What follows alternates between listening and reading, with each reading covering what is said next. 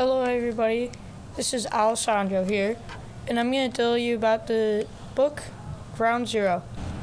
So this book is mostly about 9/11. This book is about a kid named Brendan, and his dad worked at the World Trade Center, and he was a chef at the top floor. My bad.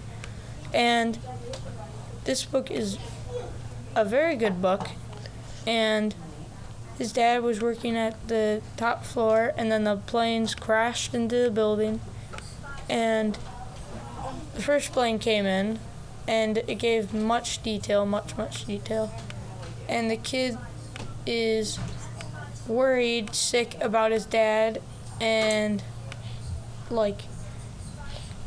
he is downstairs, and he got onto the elevator, and the planes crashed into the building, and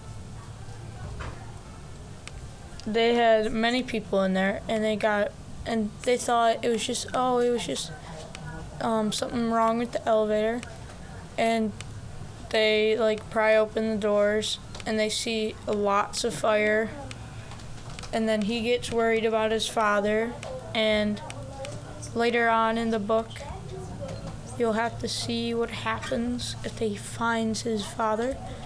And then there's a second side to the book, which is another story about a girl, and she is in Afghanistan, and the Taliban have come to her home and took it over and are taking it over, and they are trying to escape the Taliban because her brother is a part of the Taliban, and she doesn't want to be a part of the Taliban.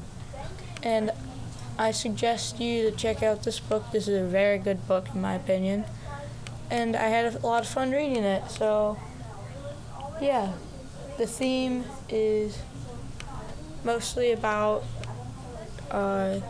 9/11, and it was a sad part in history. This is a real book, and this actually did happen, and I relate to him missing his dad. My dad, sometimes when I can't find him, or when he is at work or off to work, I sometimes get sad that he's not home, and yeah, so goodbye.